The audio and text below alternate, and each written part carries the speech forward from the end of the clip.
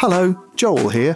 I've got a new book out. It's called Be Funny or Die: How Comedy Works and Why It Matters. And it's about how comedy works and why it matters. Why human beings tell jokes, and then what that tells us about being human beings. So if you're a human being and you enjoy laughing and then want to know what the hell's going on with that, it's probably a pretty good book to read. It's called Be Funny or Die. It's in shops. You can buy it.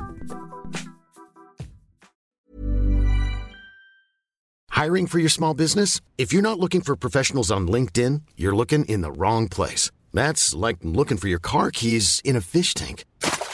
LinkedIn helps you hire professionals you can't find anywhere else, even those who aren't actively searching for a new job but might be open to the perfect role. In a given month, over 70% of LinkedIn users don't even visit other leading job sites. So start looking in the right place. With LinkedIn, you can hire professionals like a professional. Post your free job on linkedin.com/people today. Ready to pop the question? The jewelers at BlueNile.com have got sparkle down to a science with beautiful lab-grown diamonds worthy of your most brilliant moments. Their lab-grown diamonds are independently graded and guaranteed identical to natural diamonds, and they're ready to ship to your door. Go to BlueNile.com and use promo code LISTEN to get $50 off your purchase of $500 or more. That's code LISTEN at BlueNile.com for $50 off. BlueNile.com, code LISTEN.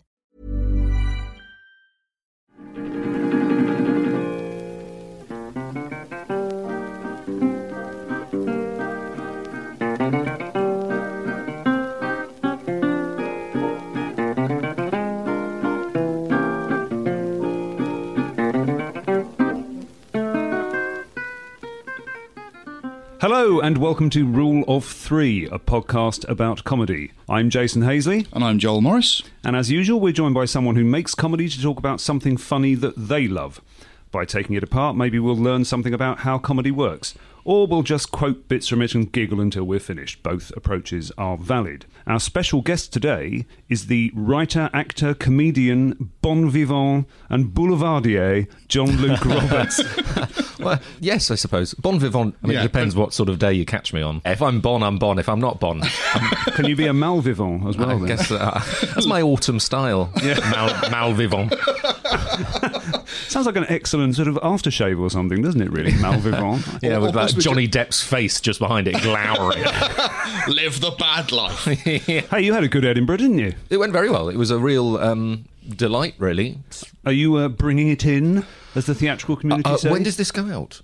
A good question. Well, it's going out. It's going out exactly now, right, listener. Yes. The time you're hearing it. I'm Welcome to Thursday Soho morning. Theatre with my show. All I want to do is FX gunshots with an FX gun reloading and an FX cash register and perform some comedy from the 10th to the 15th of December, and then I'm taking it on national tour in the new year. Fantastic. Brilliant. You're not known for easy show titles, are you? Well, I decided to make it my thing.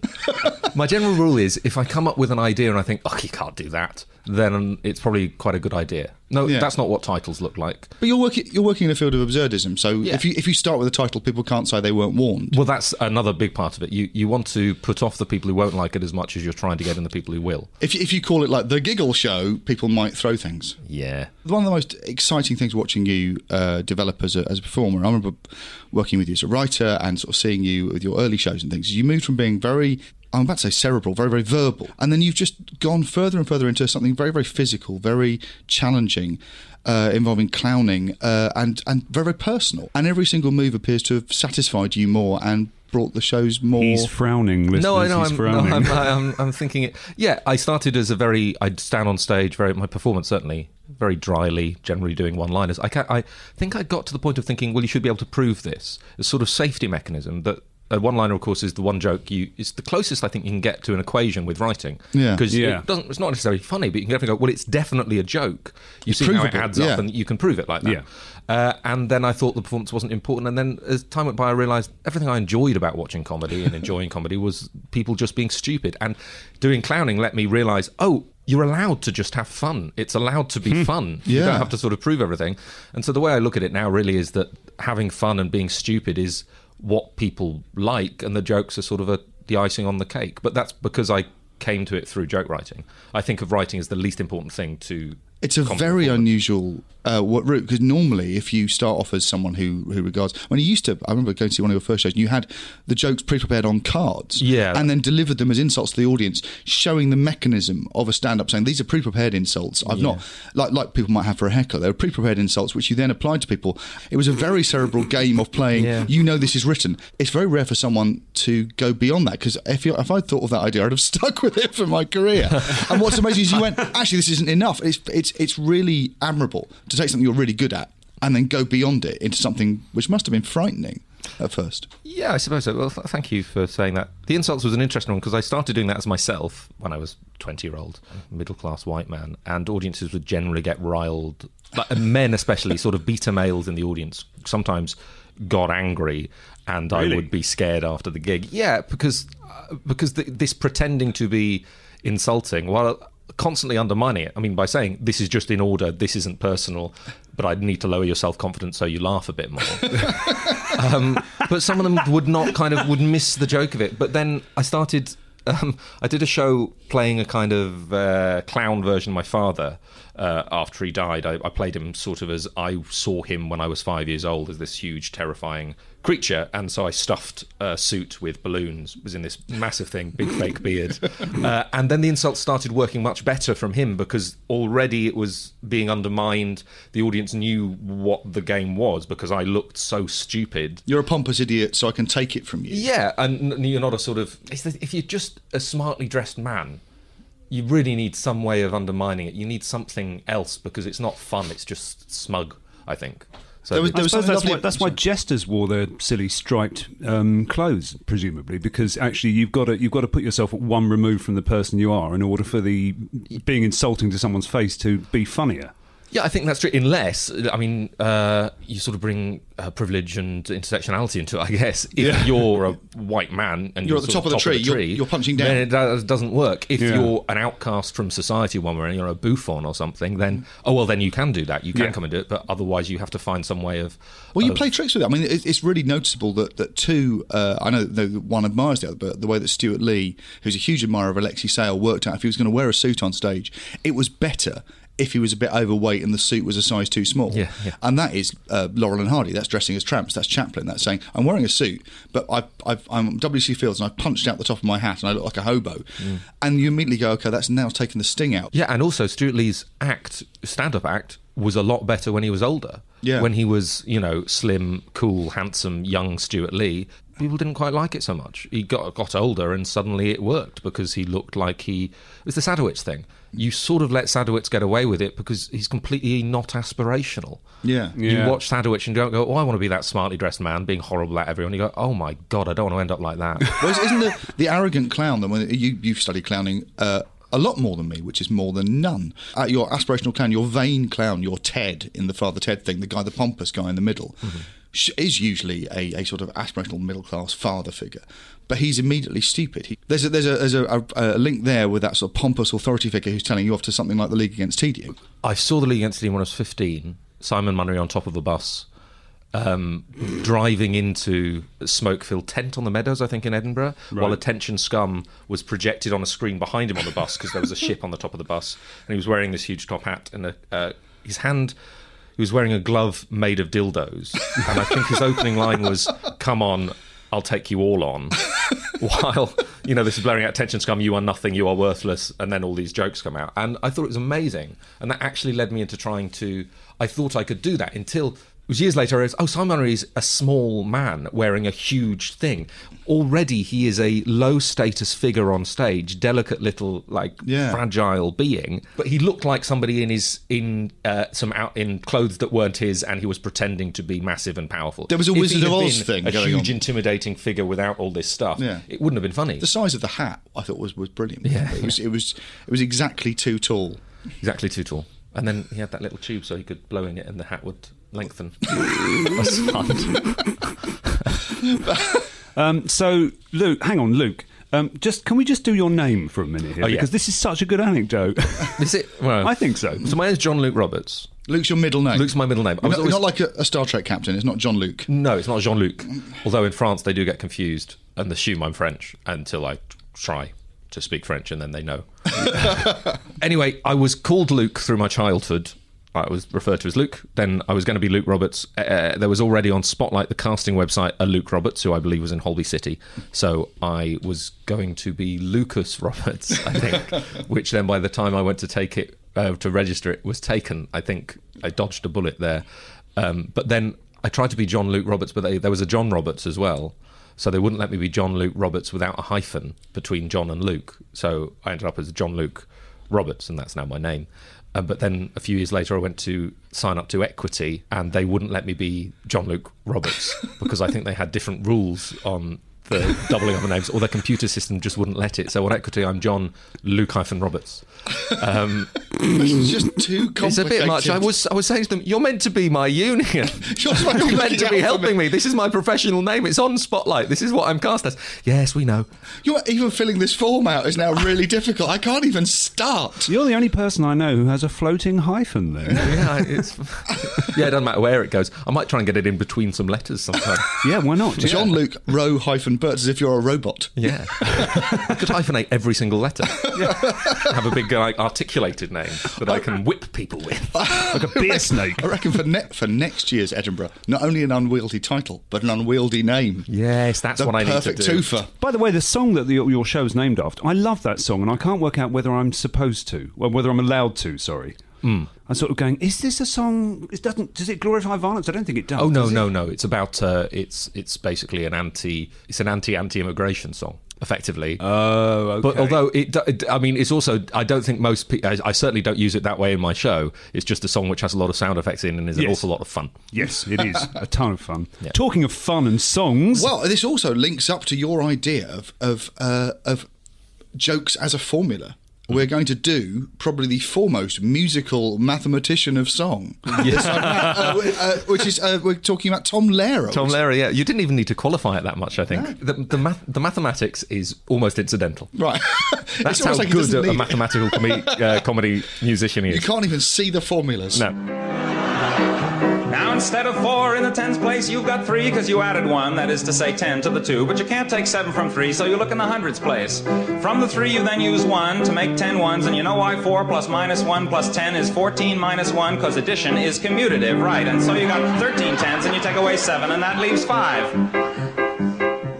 Well, 6 actually, but the idea is the important thing. So what drew you to Tom Lehrer, or was Tom Lehrer forced upon you?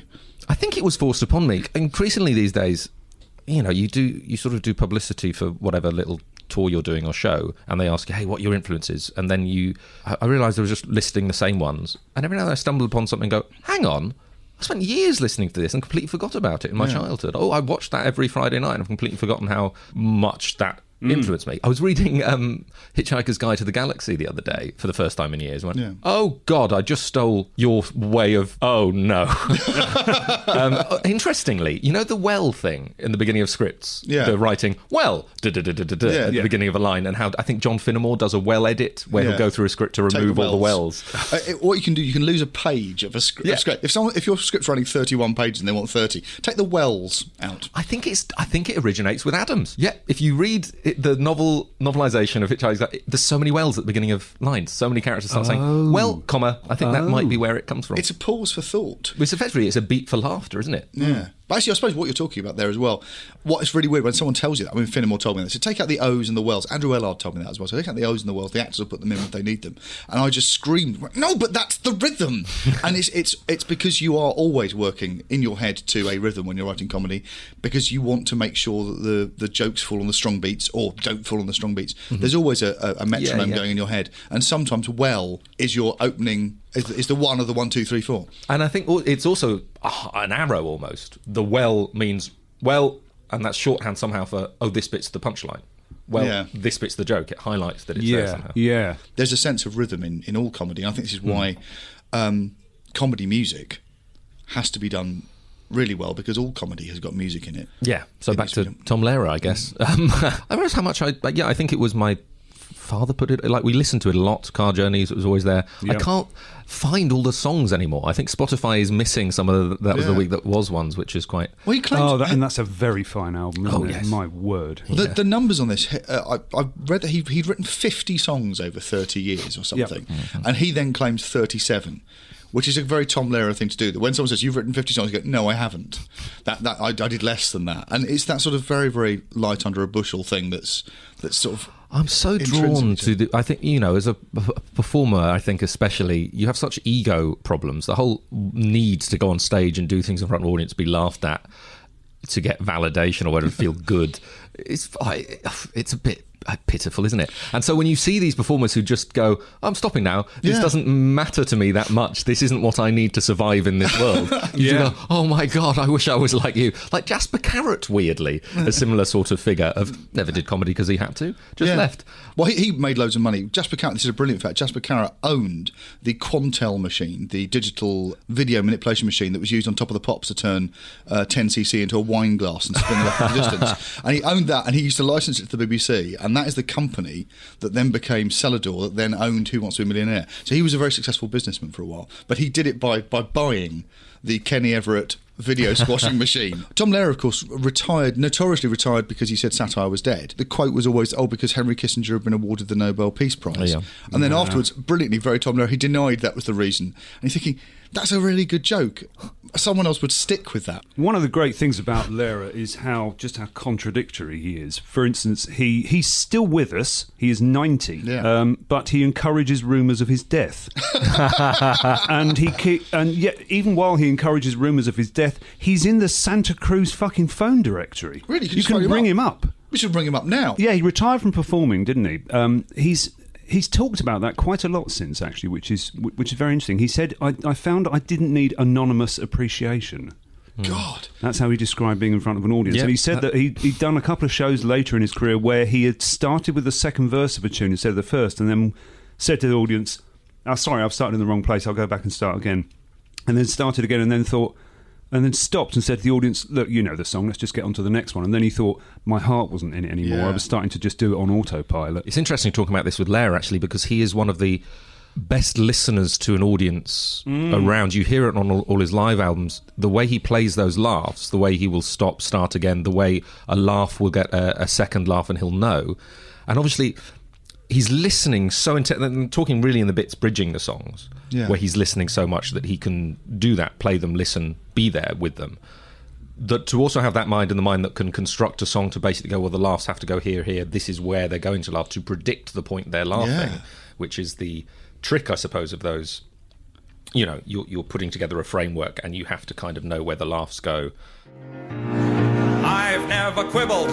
If it was ribbled, I would devour where others merely nibbled. As the judge remarked the day that he acquitted my Aunt Hortense, to be smut it must be utterly without redeeming social importance. Pornographic pictures I adore, indecent magazines galore. I like them more if they're hardcore.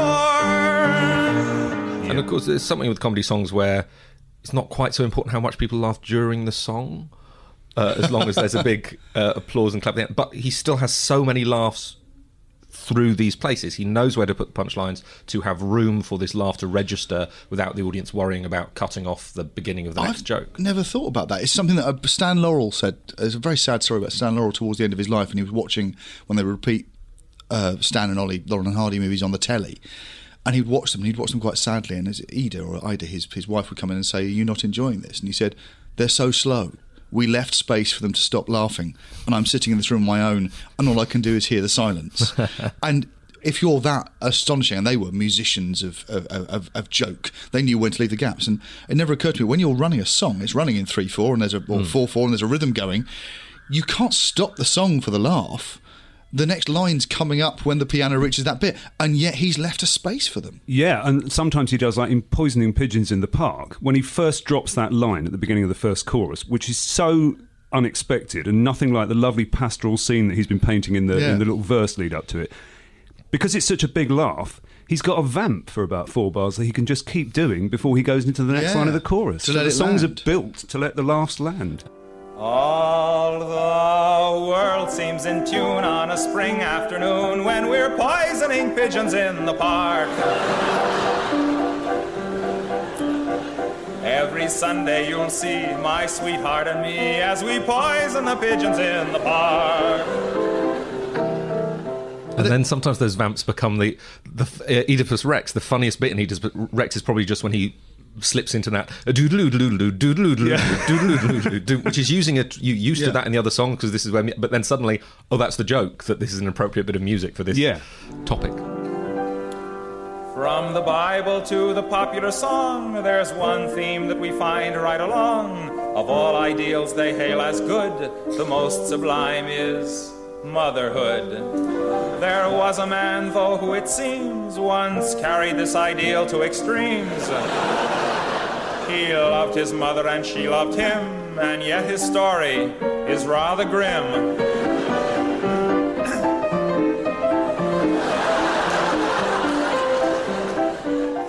And even though, there's the opposite of that as well. So in, I think, which is my favourite song of his, National Brotherhood Week, which was the first one that he performed on, that was the week that was. Yeah. This is the American version of that was the week that was. Yeah, the American version. Yeah, he'd been sending in songs, he'd been sending in the lead sheets of the songs, and he found that, he said, the performers weren't getting it, they weren't getting the laughs. So I started to send him recordings of the songs, and that's when they said, why don't you come and do them? So National Brotherhood Week, he's got the religion verse in that, which has got that incredibly shocking punchline, and he just absolutely motors on over the laugh. Oh, the Protestants hate the Catholics, and the Catholics hate the Protestants, and the Hindus hate the Muslims, and everybody hates the Jews. But during National Brotherhood Week, carries on singing the chorus. He won't let the audience have that moment because he knows that was an inflammatory laugh. Let's keep moving. Well, he's really brilliant. He's really good at. He's incredibly genteel and polite. He's doing piano music. He's doing the kind of music you might hear if you were in a bar and there'd be a guy singing in there. And there's a sophistication to that. He's not upstage with a guitar. He's not a folk singer. He's that guy. And yet he's busting taboos. Mm-hmm. And what he's playing with is the audience's sharp intake of breath on taboos. There's a brilliant New York Times quote, which is, Mr. Lehra's muse is not fettered by such inhibiting factors as taste. He reads that out in one of the albums too. And he says, this is exactly what I want. And there's that revolutionary excitement of saying, what if we're not careful? Yeah. What if I'm careful about everything except offending you? What if I'm careful about the music and the words? So you can't say I've been sloppy. I'm not just running up on stage and shouting neckers. I have deliberately chosen to offend you. And someone will be offended, and I'm playing with that as a notion. That puts him in the same category as George Carlin and Lenny Bruce and those people who are breaking taboos, but you can't say they're dumb. Well, and it makes you trust that if you are offended, that there's something to it you're not getting. Yes. It makes you trust that there's a point to it. And it makes you look for the satirical point or the, whatever it is that's behind the thing. Well, he said one of the things that he wanted to do with laughter, which I think is, I hadn't thought this before, and it's so true. I didn't realise he'd said this. He said there's a tribal element to it, that when someone breaks a taboo and says something about the Catholic Church or racism or something, he says it's not going to convert anybody. You're always titillating the converted. You're not going to make someone go, oh, I was in favour of war and now I'm against it. But what you do is if there's a laugh in a room to a taboo subject being broken, someone in that room who thought maybe I'm not allowed to laugh at this will go, well, everyone else is laughing. The expression of laughter at an idea gives people confidence that they're not alone. It's an incredibly powerful use of laughter. And Lehra said that was his aim, was to make a room full of people laugh at a taboo idea so they wouldn't feel that they couldn't have that taboo idea again. He even justifies that with offence. There's a great thing in the liner notes for the 3-disc Tom Lehra, The Remains of Tom Lehra, that you can get, highly recommended. And he says, if after hearing my songs just one human being is inspired to say something nasty to a friend or perhaps strike a loved one, it will all have been worth the while. Is he just playing with... one of the things that's fun about it, again, it's sophistication. There's a sophisticated veneer to these. He's a trained musician, he's a clever man, and he's not being careful. The combination of sophistication and crudity is, I think, where a lot of the dynamite is in Tom Lehra. I'm not quite sure. I spend a lot of time thinking about offence in comedy and sort of good offence and bad offence. And the things that I condone and the things that I don't. And obviously you have to make your own rules and you have to sort of understand these. There's something... It's odd having been brought up with Tom Lehra's offensiveness, because it sort of feels the right kind, just because it's always been there in the background. And it's hard to listen to the songs and think there was a point when these were genuinely shocking, although, of course, it's still there. Yeah. But there's not an unkindness to it, oddly. I think that's a very good point. Yeah. There's no... It's almost a cheerful nihilism. Yeah, we'll all go together when we go. Yeah, that's which the is defining song. Which is almost not. It's such a beautiful song. Like the bit in that, the bit when it does go off into this rhyme. Go to your respective Valhallas. Do not pass go. Do not collect $200. Yeah, it's funny, but almost I go, I wish that wasn't in it, because this is it's almost better than a comic song. It's beautiful, and you almost don't want the bit when you're allowed to laugh, because you're just, what a great... Yeah, it's like Randy Newman's Drop the Big One, isn't it? For if the bomb that drops on you gets your friends and neighbors too, there'll be nobody left behind to grieve, and we will all go together when we go. Oh, what a comforting fact that is to know. Universal bereavement and inspiring achievement. Yes, we all will go together when we go. We will all go together when we go. All suffused with an incandescent glow. Can we talk about his rhymes, by the way? Because fucking hell. I know. Man, can he do it. I remember First of all, he can do it. Secondly, he doesn't give a shit when he overdoes it as well. When he rhymes funeral with sooneral. And there's what's the other great one in I'm spending Hanukkah in Santa Monica. He rhymes Yom Kippur with Mississippi. You know, he's got that lovely when he glee doesn't of have to going, bother to do it. I'm not going to bother, and you're going to spot that I haven't bothered. But I've really bothered to not bother. The end of the Elements song, where he stretches it, many more have not been discovered. Discovered in Harvard, and you go, that's a push, but you know that he's not made him again. It's not a mistake. Mm-hmm. He's stretched the pronunciation there because you should enjoy the process along with him. There's a lovely thing. I mean, he's a mathematician. He's a trained mathematician, and he's fitting this thing together. I wrote a little note saying this is a crossword, and then read a quote from him where he compared it similarly, saying there's a problem that needs to be solved in lyrics, that they have to fit in certain places, and you have to balance. It's like balancing an equation. One side of it has to balance the other side. Mm-hmm. You can see he's got the brain that can do that. He said himself, the precision is the same that's involved in maths as in lyrics, because he's fitting things and making them rhyme. Every song's, it's almost like the letters in Scrabble. They've got a numerical value, and one of these words adds up to 15, so you need another 15 to go with it, and a 14 will do. You can see him sort of solving problems, and I suppose you're enjoying the High Wire act. The comic performance is all about that balance between, you don't want to trust somebody entirely, but you do need to know that they'll be able to pull the thing off. You want to feel a little fail. Uncertain, because this is meant you're laughing because this isn't normal, there's something going wrong, but you do need enough there to make you trust that this is going to work. Yeah.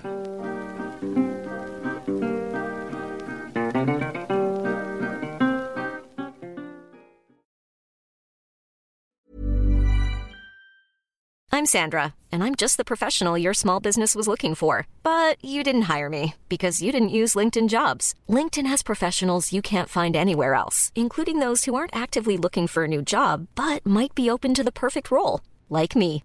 In a given month, over 70% of LinkedIn users don't visit other leading job sites. So if you're not looking on LinkedIn, you'll miss out on great candidates like Sandra. Start hiring professionals like a professional. Post your free job on linkedin.com/people today. A lot can happen in 3 years, like a chatbot may be your new best friend. But what won't change? Needing health insurance. United Healthcare Tri-Term Medical Plans, underwritten by Golden Rule Insurance Company, offer flexible, budget-friendly coverage that lasts nearly 3 years in some states. Learn more at uh1.com.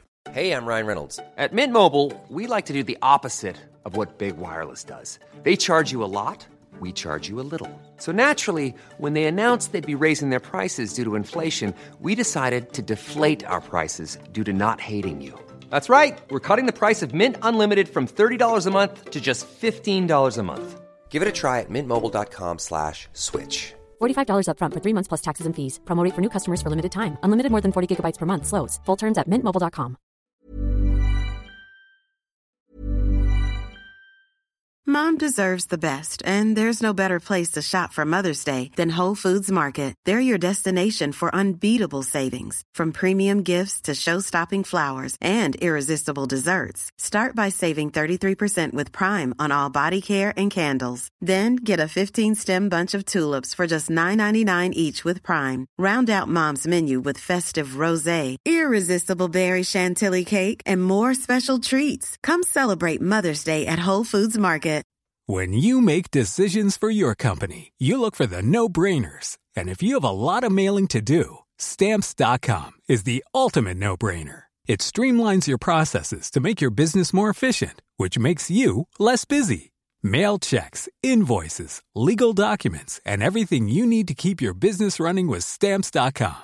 Seamlessly connect with every major marketplace and shopping cart. Schedule package pickups and see your cheapest and fastest shipping options from different carriers, with rates up to 89% off USPS and UPS rates. And with the Stamps.com mobile app, you can take care of mailing and shipping wherever you are. Make the same no-brainer decision as over 1 million other businesses with Stamps.com. Sign up with code PROGRAM for a 4-week trial, plus free postage and a free digital scale. No long-term commitments or contracts. That's Stamps.com. Code PROGRAM. When you need mealtime inspiration, it's worth shopping Kroger, where you'll find over 30,000 mouth-watering choices that excite your inner foodie. And no matter what tasty choice you make, you'll enjoy our everyday low prices, plus extra ways to save, like digital coupons worth over $600 each week. You can also save up to $1 off per gallon at the pump with fuel points. More savings and more inspiring flavors make shopping Kroger worth it every time. Kroger, fresh for everyone. Fuel restrictions apply.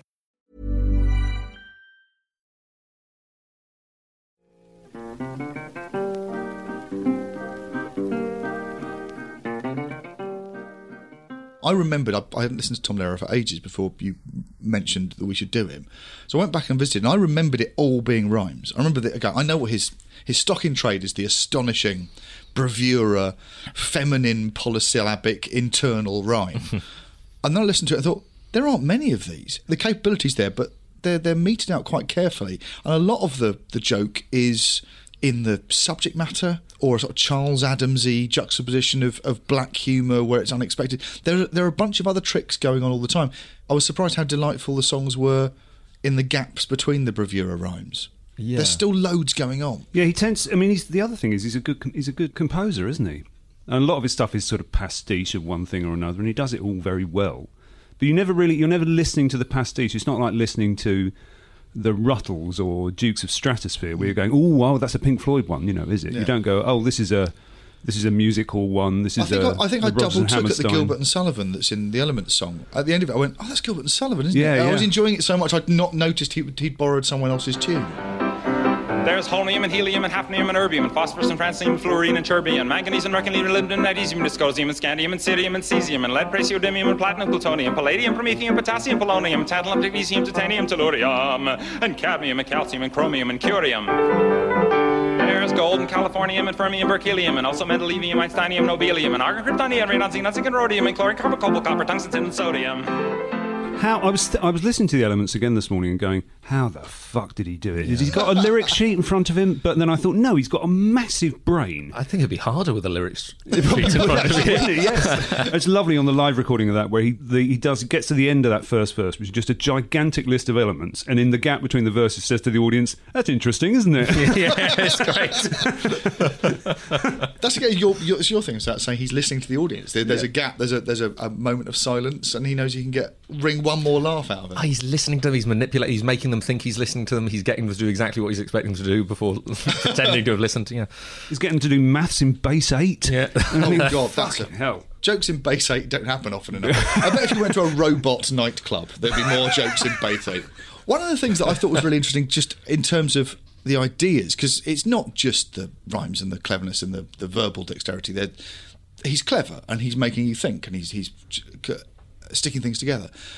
He said as well, the quote I really like, which is, he said that there's something in rhyming that forces you to think differently. that you think of an idea for a song just because two words rhyme.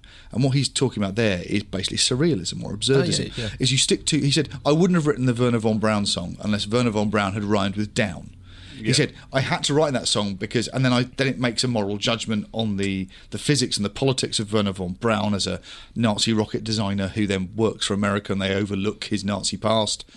Don't say that he's hypocritical. Say rather that he's apolitical.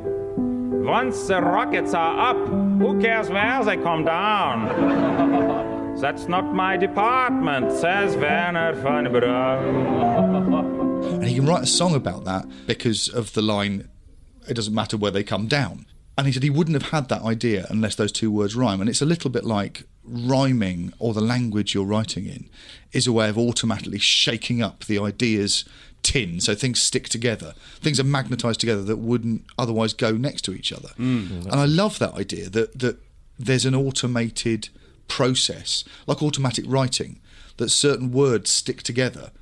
I remember saying this once as a writer for hire when you're selling ideas, and saying that I used to struggle sometimes to get ideas past producers and script editors and things, but the one that would always get past was a pun. That you could argue that the idea wasn't funny. You could argue that if I sort of said there's a Disney film about the Velvet Underground, you might go, well, that's not very funny. But when I say it's called Finding Nico, you can't argue that Nemo and Nico sound like each other, and it sounds like a better idea, even though it's just as bad an idea. And then you rinse every idea out of it, and it becomes a sketch. And when someone goes, what a great sketch that was, and you're like, it just was about something that rhymed. Yeah, that's interesting. I guess rhymes and puns are exactly the same there, aren't they? Just enough to give you the justification to do the... You can't argue with them. But I think I think all puns, especially, and rhymes, I guess, are the same thing, and any wordplay, it all has one great meaning, which is look at how ridiculous it is that we're trying to communicate with these fundamentally flawed units. We are doomed. We can never really truly know one another, and it is the word's fault because language is the best that we have. And you say that every single pun you make. There's something essential in there, which is that the fact they sound the same is distracting. It's like going, oh, shiny. You go, no, the meaning. Yeah, what about the meaning? No, they sound the same. Now I'm going to go and play with these two words over here. Oh, you've gone. I wonder if you could start making puns from non-verbal communication. What the equivalent would be. Oh, I guess it's not waving, but drowning. That's a non-verbal pun. Yeah.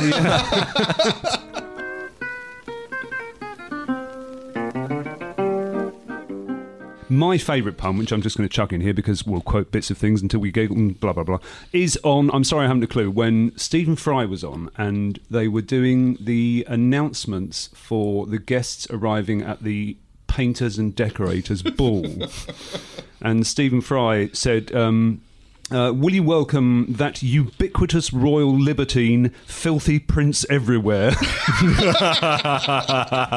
And it's the fact that he bothered to do the scaffolding at the front of it that stood the thing up. Set up your joke. There's something great about the music of musical comedy being sticky in your brain. That's a sticky phrase. Ubiquitous royal libertine is a sticky phrase. The words fall well together. And filthy prince everywhere is a lovely sticky phrase.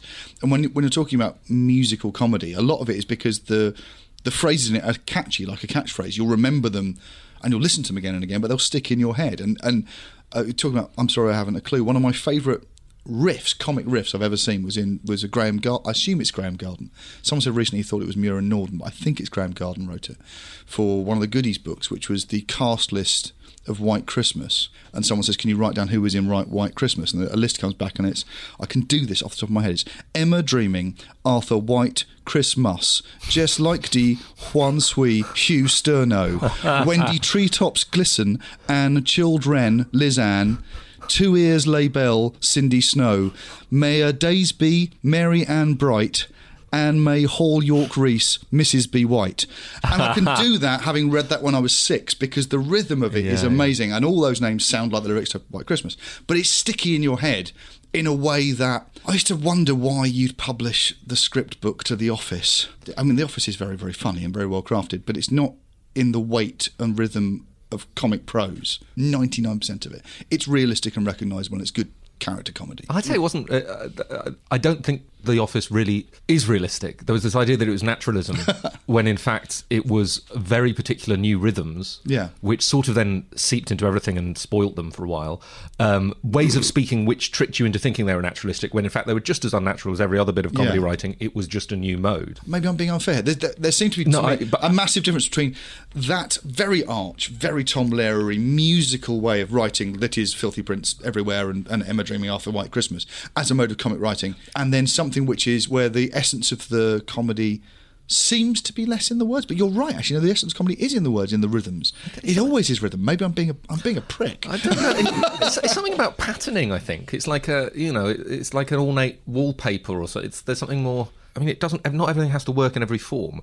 And, if something works well in one form, it's a surprise almost if it works well in another. Yeah. So, if it reads well on the page, then that doesn't necessarily mean it reads well out loud. And that's vice a versa. terrifying lesson you learn as a writer. Yeah, the radio theatre. Oh, God, actually, the radio theatre constantly. But whatever happens, you think you're a good writer and you go, well, I'm a good comic writer, then I'm sure I give this to good comic performers, they'll be able to do it. And the shocking thing of people, but the number of times that someone will just read something off the page and you'll go, oh my God, the stresses were that you in your head think that rhythm is inherent in the writing. Yeah, all the time you come across that. And sometimes, of course, there's a better rhythm that you didn't realise was there. And that's why you realise that people spend ages rehearsing, ideally, except in the real world where there's no time. I don't even think ideally, though, because there's something about the freshness of the first couple of reads which you can over-rehearse, and I think over-rehearsing is often actually not that much rehearsing. This might just more be... than one. Yeah. More than the first time. I think you need to... I think it's good to get them down early. Certainly, like when you're performing, if you're doing a play day after day after day, there's a point when everything goes dead and you don't know how it's happened. Oh, right. Jokes suddenly stop working and you don't know. You'll do 3 performances in a row in a joke which used to work all the time. You're obviously doing it differently somehow because they're not laughing. They always used to laugh and you don't know what to do, and the more you think about it, the worse it gets and the more the rhythm slips away. Is it you losing faith in the joke? Well, it's this kind of cycle. And I you will do after that happens, won't you? Surely that will really throw you. Normally, you just drop the joke and replace it with something else. Yeah. But not in a play. You can't do that in someone else's play. They get really annoyed. Well, not if they're dead. But if they're dead, their estates get annoyed, and their estates get more annoyed than the person would have if the person was alive. Very protective of the corpse. Yeah. Lehrer recorded his first album, which is 22 minutes long, in an hour. He went into a studio. Wow. He said, I've been playing them live in clubs for so long by then that I knew them all perfectly. And I just used take one of most things. Occasionally I'd do another take, but if I did a second take, I insisted that it went over the first take, so there was no editing. So what you're getting when you hear the album is absolutely a performance every time. How do you feel? I can't... I infinitely prefer listening to the live recordings. Yes, so do I, yeah. In fact, I know, it's weird. It sounds so strange to me to listen to the studio ones. It's odd, isn't it? Yeah. It's because the live recordings are... the thing that you pointed out, he's so good with an audience. He's playing the audience at the same time as he's playing the piano. It's just beautiful. You're after a reaction. Again, he talks about this. He said, if I'm saying something that's supposed to be shocking or get a laugh, you need the sound of people agreeing with you to stop you losing confidence in it. Maybe audience laughter is a very difficult thing. People debate it a lot, but I do like the sound of people laughing. Oh, it's the truth is, if you don't really know, if you don't find something funny, that's when you really hear it loudly. That's why people get so angry about it. But if you're finding the thing funny, then you don't notice the audience laughing. Because it's not your tribe. There's a weird thing with an audience howling with laughter at something. It's a little bit like sitting on a train with football supporters on it, where they all appear to be very excited about something, and it gets threatening. Oh, and an audience, if you're not enjoying... If there's somebody in an audience who doesn't like the comedy happening and everyone else is laughing, it's amazing how they will still... I mean, you see these... somebody wrote about my show last year online. It was... they said in the middle of it, I love absurdism, but this doesn't make any sense. And I thought, that's enough for me there. That's going on the poster? Yeah. Well, the new show is based around that comment, but they... you can get so angry when the rest of the room is laughing and you're not. And... the way that in that position you will still think, no, I'm the normal one, I'm right, I don't know who these people are or what they're doing. Yeah. And you type this thing out saying, look, everyone's laughing, but they're not like us, effectively. They're weirdos in there I don't understand. My friend, years ago, when Jerry Springer the Opera was on, was in the chorus for that. And apparently, I think I'm remembering this right, the cast all wanted to do a studio recording for the soundtrack, because obviously you get paid more than that, and that's the normal thing. Yeah. Takes longer. And Stuart Lee and Richard Thomas didn't want to. They wanted to put out the live recording of the show, of course, because the comedians want the version which has the laughter of an audience on and works in the proper way. Because it's weirdly sterile. It's odd. Yeah, and even actually Lehrer found this uncomfortable, but the sessions he did with that arranger whose name I can't remember, and he said he found that really weird to do, because not only then did he not have an audience, he didn't have a piano.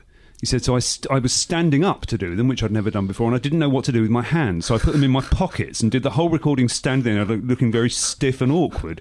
And it sort of shows in the recordings. I mean, they're delightful, but nothing beats the live stuff. It's sort of designed for a live environment. Designed for the live thing, and again, the tiny little beats, even during the fixed rhythm of a song, the amount I'm sure he's listening to an audience and reacting to an audience, these micro reactions without you even knowing. I love some of the laughs on the live recordings where you don't know why they're there. They're my favourite. Are they laughing at something in his face? Yeah, or a 50s reference, a 60s reference that you've just missed? don't get. Yeah. Well, there's something in New Math where he does. He talks about base 8 and having, if you've only got eight fingers, and then there's a little beat and a laugh. So there's obviously some visual thing in there that you don't get when you hear the recording. Oh, because I've heard a version of that where he says, if you've cut off your thumbs, so maybe he's miming cutting off your thumbs or something. Yeah, maybe that's the lost laugh. Holding up to. I mean, I'm trying to do it now, and this is a podcast, so that's not going to work. Good there's a visual bit gag. in Fight Fiercely Harvard too about raising your glasses. Then there's a huge laugh, and I think, well, that's not. I don't. Why is it? Is this just because? Is this a joke about the drinking culture, or is he doing something? Does he have his glasses on his head? Oh, he's probably doing that, isn't he? I have no idea. But isn't it nice to talk about the conspiracy of laughter and the tribal nature of laughter? Because you're trusting that Tom Lehrer will be funny at that point. You hear the people laughing, and you don't go, they're idiots suddenly. You go, well, it must be me. I've missed something. Yeah. And it's quite a nice feeling. Again, this is my tribe. And I suppose you're still laughing at that, titillating the converted thing, and go, well, I won't not enjoy that joke because these are my people. Yeah.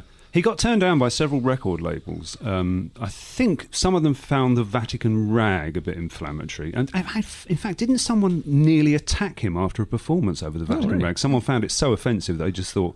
He said, I'm not taking the piss out of the Pope. I'm taking the piss out of the rituals of Catholicism because they're so covered Life in of rituals. Brian defence. Life of Brian defence. There's a letter from Capitol Records to Tom Lehrer that's reproducing the liner notes to the 3-disc set.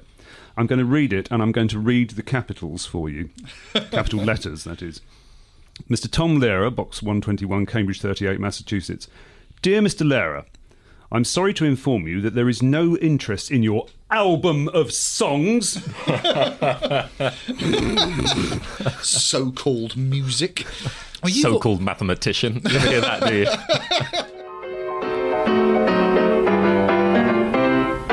First you get down on your knees, fiddle with your rosaries, bow your head with great respect and genuflect, genuflect, genuflect.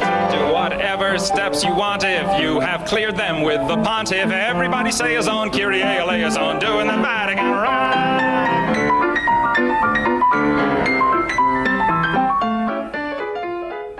You have often said to me, Jason, obviously we come from a musical background. Jason's a very, very good musician. I'm a musician. You've always said that you struggle with musical comedy as a thing. I really do, because I don't know whether you find this, Luke, but I sort of feel that I can see everything coming. There are so many signposts and big arrows going this way to the punchline, which I don't get any of in Lehrer whatsoever. No, unless he's put it in deliberately to go, here comes one of these, which he occasionally does. Actually, that tends to be when he does his really stretched puns, when you're waiting for the end of the line. Very often the jokes are in the middle of a line or on the way through, they're passing their grace notes on the way through. When he does head up to a big, cheesy, the rhymes at the end, it's always still a surprise because he's usually going, nothing rhymes with, but if you pronounce it like that. He's quite clever at avoiding the pitfalls of musical comedy. Do you struggle with it? I don't like much of it, but then I love some musical comedy. I think there's... Does it have to be done well? Yes, as You're so fussy. I know, it's weird, isn't it? I think there's types of... Because there's another skill involved with musical comedy, because you've got a guitar, you can play the guitar, you can do these things. It's actually quite an easy entry point. As long as you can play music or make music happen somehow, audiences are willing to put up with you being on stage doing that. You've earned the right to be there. Well, yeah, it's very hard to stand on stage and just trust in being funny. And so anything you can have as a kind of, no, but it's fine, I've got this as well. I think improv is the same, that there's this, because you have these kind of rules to play by and you can do this thing. It's a very, very low entry point of being able to follow these rules, do this thing, play this instrument, lets me do this, and audiences are willing to put up with that and willing to sit through it. It doesn't mean there's brilliant examples of both, obviously, but I just think that because it's so easy to get into it, it's a smaller proportion of both, maybe, than the other things. Yeah. It's hard to do it well. I think it's used as a defence. I said the same thing. I've always said, I suppose, the shadow hanging over you is it going to be tum-ti-dum-ti-dum-ti-dum-ti-dum-ti-dum? You sort of go, it's a bit naff. There's always a musical number on a variety show.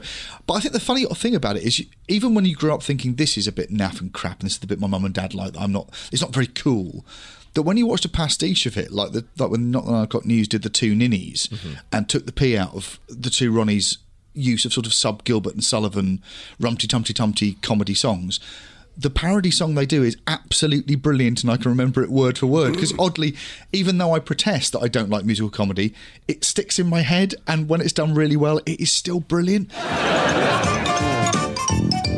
We like birds, we're ornithologists, ornithologists. I've got a nice pair of binoculars. You can stick them on your tripod. We're marching up and down, spot, spot, spot, cause the sodding choreographers are what, and couldn't care a jot if we're military men or not. With a bum, how's your father? I fact, I wrote down a list of people I thought were brilliant at it and went, oh God, there's Randy Newman and there's the Half Man Half Biscuit, and I started listing them. And I keep saying I don't like it, and I like loads of it. It's one thing I really like. The probably my favourite bands, or many of my favourite bands, lean towards the comic in their songs. It's also the nice thing about a song which is coming from a band which will play in the comic arena without trying to call themselves without taking themselves down to the level of the comedy song, like Sparks or They Might Be Giants or things like that, when there's a great comic premise there, but you don't feel the need to put in a punchline every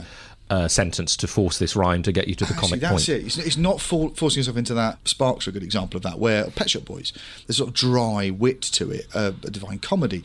There's a dry wit to it that I suppose maybe the question is, can you listen to it again and again? Because if you can't listen to it again and again, it's failed in the one of the great appeals of music, which is repetition and familiarity. Tom Lehrer said about Monty Python. He was interviewed and said, "Do you enjoy the stuff that's around at the moment?" He said, "I really like Monty Python." He said, because you can just tell they've really thought about the words they use.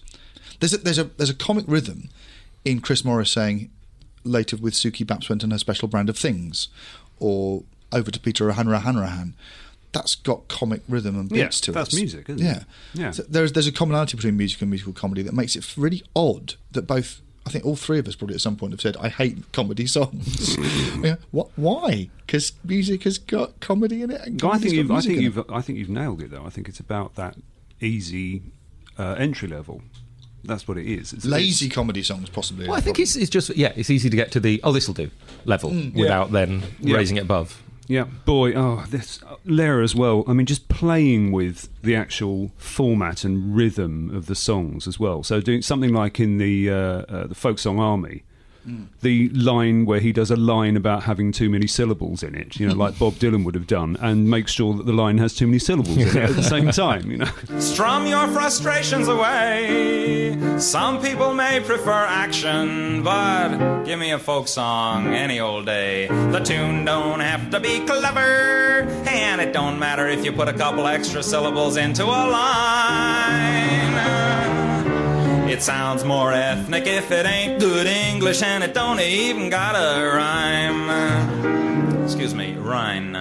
It's wonderful. What you're doing with musical comedy, even more strictly than you're doing with all comedy, which is delivering on expectation, that the audience is waiting for because of rhyme structure and line length. They know where this is going to end, even more than they do when they're listening to just a normal joke. And I think a lot of jokes have got a silent tune behind them anyway. They're Sprack Gazang.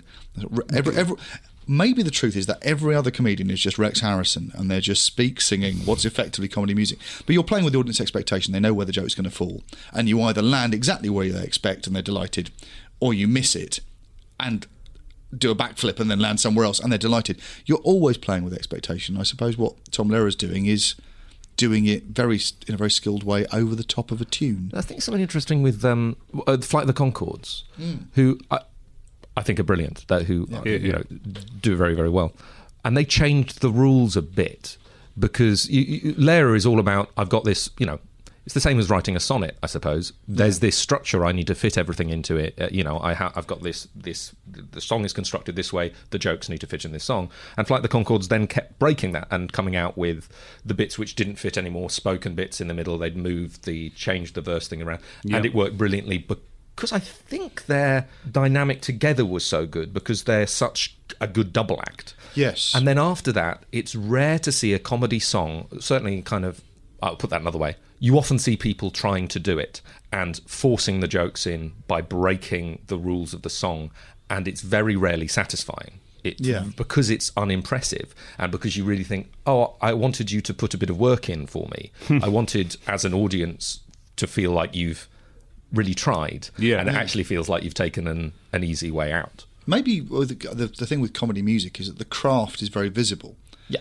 And sometimes when you go and watch someone who is delivering expertly crafted lines in a sketch or a piece of character comedy or a stand-up routine, you pretend to yourself that this is the first time they've said it, and then it's a delightful surprise that for some reason the rhythm of that delivery was absolutely perfect. You go and see Eddie Izzard, he looks like he's making it up. Then go and see him another night and you realise he's not really making it up. He's practiced where the ums and ers will fall to hit that rhythm. You've got that, whereas with a comedy song, all the scaffolding is visible because it's a comic song. So you're watching and celebrating the craft in a more open way. So if someone fails at that craft, you judge them really harshly. Yeah, it's an interesting point, actually. It all comes back to that making something happen in the room.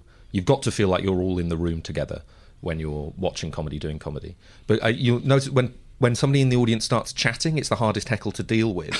And you'll hear everyone else in the audience just get quieter and quieter unless the comedian does something about it. Oh, really? Because I think people don't know that they've realised this, but what they're realising is, he's not in the same, or she's not in the same, or they're not in the same room as us. They don't know what's going on in this room. They're somewhere else. They're just on stage doing these things because they're not dealing with this problem that we all have. And that's for stand-up, kind of conversational stand-up, the way of doing that is to make it feel somehow like you're having a conversation together, which is an amazing skill I don't have. And then it's harder and harder to do the more ornate and crafted you get the thing, because when you're doing this thing on stage, which is obviously finessed and built and all the rest of it, and what means this has to be here and couldn't work on a film screen or couldn't work written down. Yeah. And it's that tiny, I think with Lair, it's that tiny little bit of listening. It's knowing his reactivity to a crowd. Effectively, what you've got, if you've written a ricky-ticky little perfect piece of jewel-like craft, like a Tom Lehrer song, it could be the equivalent of a backing track. He could be on rails. Maybe that's what you're feeling with the orchestral stuff. It's too well done. What you want to feel is that it could fall apart at any point. Yeah. For that excitement to be there, which is where the kernel of comedy is. And sometimes if you're that feeling, you're right, in the room of the audience breathing and listening, and that he might stop or start, people are being attentive. And there's a magic in that attentiveness and his attentiveness to them, which I hadn't even thought about. That you're right. The live performance of a comic song, when Bill Bailey does it or whatever, is so thrilling because it's the opposite of someone singing to a backing track or miming. I found the same thing with the Python albums, though. When I watched Flying Circus and like the Eric Idle's wonderful Money program sketch. There is nothing quite as wonderful as money, money, money. There is nothing like a newly minted pound. Money, money, money. Everyone must hanker for the butchness of a banker. It's accountancy that makes the world go round. It just goes into a great big song and dance routine, and it's wonderful. And then when you hear the recorded version of it, that's on one of the albums, but there's no audience there, you go, oh, all right, yeah. Yeah, music is exciting live, so you should hear that. Yeah. There's a very funny thing with an audience going quiet or going loud. I remember doing a Mitchell and Webb record for the 4th series, and we were very, very... Everyone in the writing room was very happy with the 4th series of Mitchell and Webb, and David and Rob were delighted with it. And we did one recording where the audience just didn't react to some of the best material we thought we'd written, and we thought we've got a faithful audience there who like listening to David and Rob, so they'll go with us and we're going to push some stuff out. And it went dead, and we were in the green room watching it go out and the audience be very quiet. And I said to Gareth Edwards, the producer, after, I said, Gareth, that was dead. We're going to re-record those sketches next week, aren't we? And he went, no, they're fine. And I said, but no one laughed. He went, they were listening. And I said, well, that'll sound terrible on television, an audience just listening. And he said, you can still sense they're there because they laugh occasionally. He said, when you're at home, you're listening as well. The last thing I want is be deafened by those idiots laughing over the lines. And I went, really? And he said, yeah, that's his experience was you need a bit of audience to show there's some air in the room. But if it's deafening, he said he used to take all the laughs out of Bleak Expectations because it started to sound hysterical and it started to push people at home away from that crowd. It felt like a Nuremberg rally. Like oh my God, I don't want to be in this tribe. And it's the amount of audience, the amount of laughter you need. And sometimes the sound you want from an audience is silence and attentiveness. Yeah. And then release. And it's a very delicate it's interesting. balance. I think it's quite old-fashioned in a way. And, it's you listen to old shows which have studio recordings, and so often there are these big quiet patches and they haven't fixed it. And it's much, much nicer to listen to because you realise you don't care. Yeah. You're not listening. You're not waiting for that audience to tell you what's funny. Yeah. Well, you're allowed to listen as well. Yeah. At home, you go, well, I don't need this noise. And Gareth said it's a very, very delicate balance of not putting off an audience at home.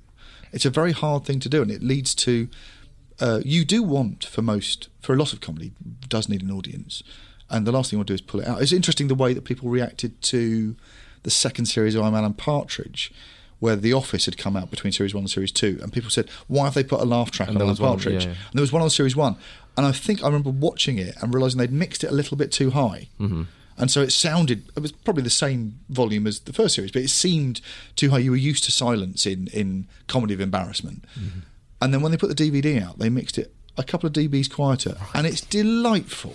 And it's just as delicate as that. You didn't feel put off by that audience. A lot of the time you don't remember it. Like I think I rewatched The League of Gentlemen, not remembering that there was a laugh. Yes, and loads of studio stuff. Yeah. And you can see that actually their performances really benefit from having an audience there. Yeah, like that's the kind of but you don't remember it after the fact.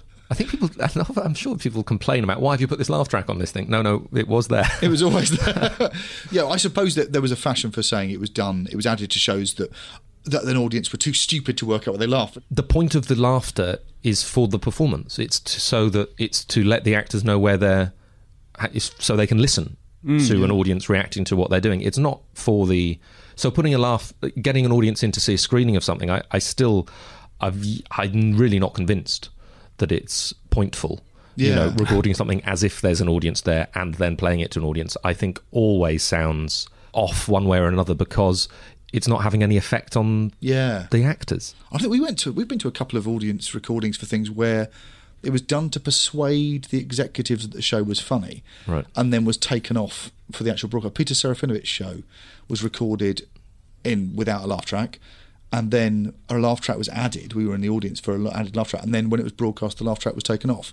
And I think it was just to persuade people there were jokes in it because Peter's weird. Did they do the Christmas specials? I think that had laugh track on there because they kept losing faith in it. Because again, Peter's a good live performer, but he wasn't in any of those sketches reacting to an audience. So having people laugh over the top of it just looked. You're right. It looks weird. You can tell it's like Uncanny Valley in animation. It looks too slick. There's something unconvincing and roboty about dubbing laughter on top of a performance that didn't already have it. When I dug out my Tom Lehrer albums to have a re-listen for this podcast, I put on That Was the Year That Was.